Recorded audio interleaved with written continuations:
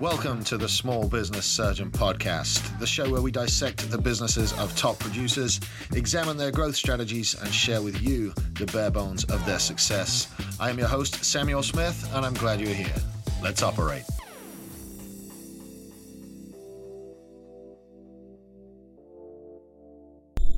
Hey guys, what's up? Welcome to this week's episode of Friday Fire. My name is Sam. I am the Small Business Surgeon. And guys, I am super happy that you all are here. Thank you for joining me today. For those of you just discovering the show, we are a podcast. I'm the Small Business Surgeon, and I talk to small business owners, entrepreneurs, authors, CEOs, anybody I can get a hold of throughout the world of business that will bring value to you guys, my audience. So check in every week. We've got a whole bunch of interviews up. We're well over 100 interviews, well over 250 episodes now. So wow, I'm just so happy to be here. I'm so happy to get to talk to you every week and that I have an audience that tunes in. It's the craziest thing. I never for a minute thought I would manage to be a full-time small business surgeon, to be a consultant, to do all this stuff that I'm doing. It's absolutely incredible. And the majority of it, if you strip away the hard work, the majority of it's down to the fact that I've got an audience like you guys. So thank you. Thank you very much. For those of you just discovering the show, like I said, we've got interviews from around the world of business on Mondays. And then Fridays, I like to wax lyrical a little bit. I like to talk about what's happened in the week with my show, Friday Fire. It's where I give you a little bit of a monologue and get you lined out for the weekend. And today, guys, I want to touch on some stuff from the internet. I normally talk about what's been going on in the week and the lessons from around the week. And I want to touch again this week on the fact that everything you see online is made up. And man, back in the day growing up, right, there was none of this internet stuff. So the way you met people, the way you interacted with people, the way you worked with people, I'm 43 years old, so I was part of the last generation that really face-to-face was so fucking important, so much more important than live on the internet. And I think that what's happening and what's happened as we progress through this societal transition is that people can say whatever they want on the internet. That's really the crux of my job. I'm a reality engineer for companies.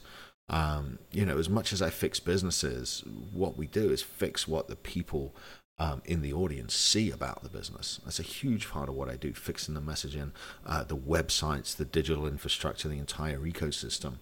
And you can essentially, one of the fucking taglines I use over and over and over is engineer your reality, right? I can make your business look like however you want it to look. I can make it say whatever you want it to say. And that is, obviously it's a refined skill set when it comes to business, but when you put it into context with everybody involved. Case in point, man, I saw a commercial today for some stock trading software, and one of the guys in the commercial was driving a Lamborghini, and one of the guys in the commercial was driving a Bentley. And when you looked a little bit closer, the Lamborghini was a Gallardo from about 2004, if the tail lights look right, and the Bentley was a Continental from, again, right around that 2005, 2006 era. So you got a couple of guys in their 20s making reels, making TikToks, making content, saying, hey, come and do our shit. We're way more successful than you.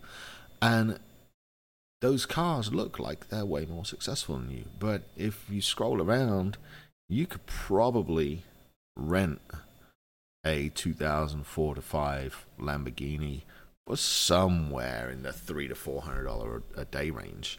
And you could certainly rent the Bentley for that, if not less. And so by the time you get a film crew together and put your ad together, you may be $3, $4, $5 into the ad.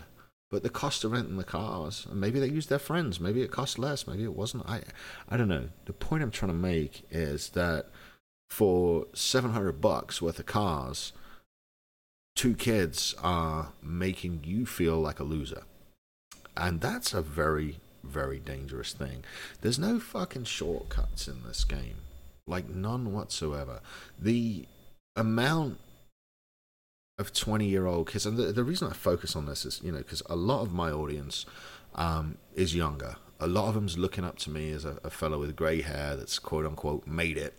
And I assure you, I haven't even got started yet. I barely finished my foundation. But they look up to me for advice. And you've got these kids running around that got a couple of grand and rented a car. And it makes everyone else feel inadequate. It makes them feel like a loser. It makes them feel like imposter syndrome. And it's bothering me to the point where I felt like I needed to say something about it, because all of us win, all of us lose. Losing is a natural part of this. It's how you learn. The only way you really, really, really ever lose as an entrepreneur is like by giving up and going and getting a job. And even then, like I talked about last week, that may be a necessity for a minute just to put the money back in the checking account and get things right side up. So, you don't even lose then. Every single loss you take is a lesson that you got to apply to stomping down on, putting underneath you, and securing a better foundation with.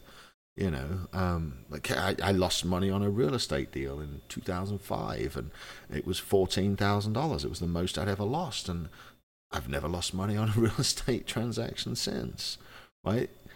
You've got to go through the fire to become forged and to get good at it. And to emphasize this case, one of my mentors, Ryan Stewman, check his podcast out. He's got the Rewire podcast. It's pretty damn good. But he was lamenting on Facebook the other day about just how many times he had failed on the way to being a success. And then Andy Frisella, another wonderful podcast, the Real AF Show, he was talking again about how being an entrepreneur, it's not for everybody. Like 8% of the population are entrepreneurs, and 1% of those guys are good at it. And being an entrepreneur, he equated it to 90% of the time it's just like getting kicked in the dick every day. 8% of the time it's all right, and 2% of the time it's really, really good. And yeah, he's probably about right. It's a special kind of breed of character that can do what we do. And then because of what Ryan posted, and because of what Andy talks about, I move in very similar circles to those guys. A lot of guys started commenting and talking about failures that they'd had, and it did surprise me somewhat about the confessions that we got. So without any names, I'm going to share some of these failures because I want you guys to understand in perspective where the fuck you are right now.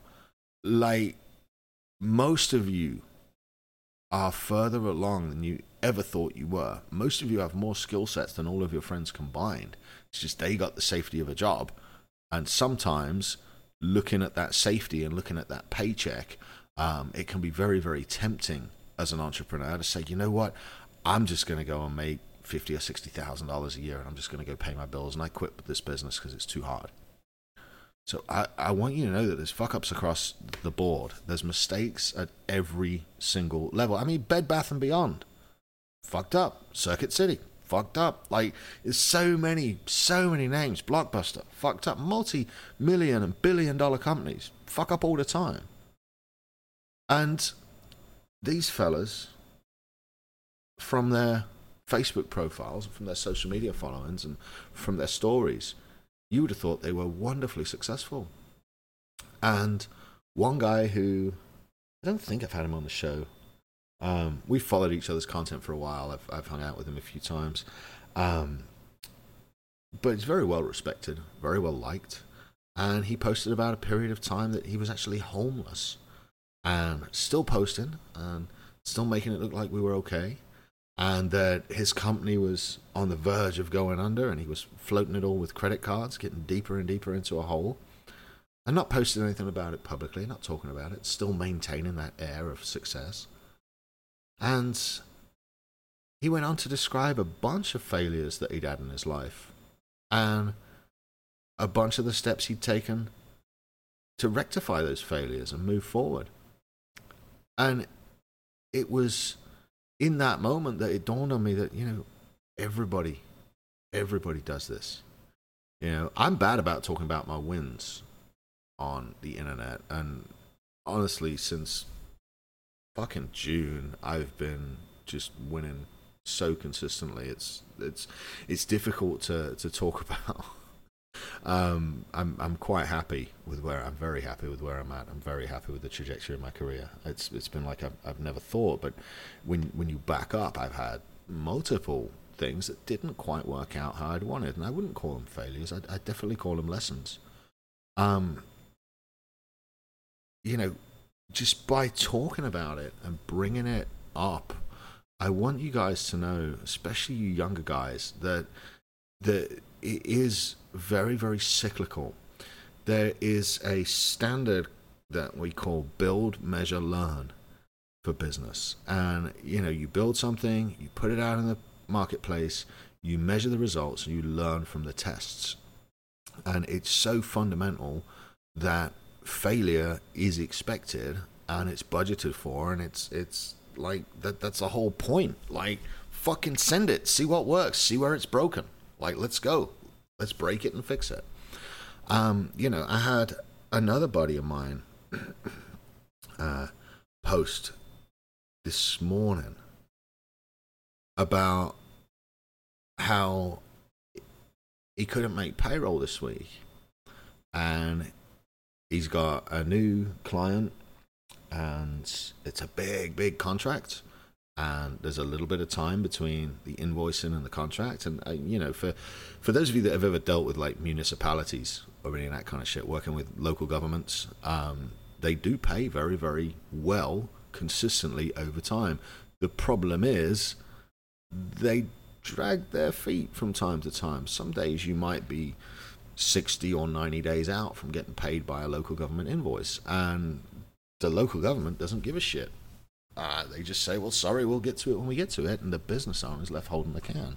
And so this guy, he's got money in reserve, but he had to take out from his reserve funds and go drop another, I don't know what it was, 20 or 30 grand into his company to cover payroll because of slow paying clients. Now, that is far more common. Holy shit.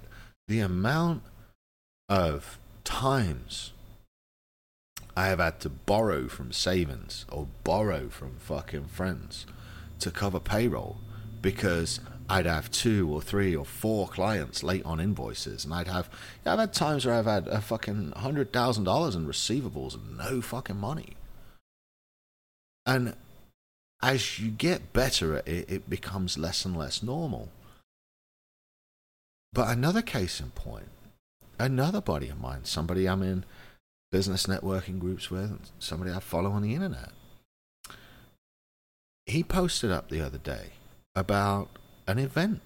Now, I don't know if any of you have done events before. I ran one event, big event, like ticketed, or like renting huge venues and shit like that. I ran one, and it was incredibly stressful. We started out with originally about a $37,000 budget, which, this was 7 or 8 years ago. So, obviously prices adjust for inflation. We were renting a big community center. So it was actually the Brazos Center here in College Station. We had planned for several hundred people to come to an MMA event, professional fights.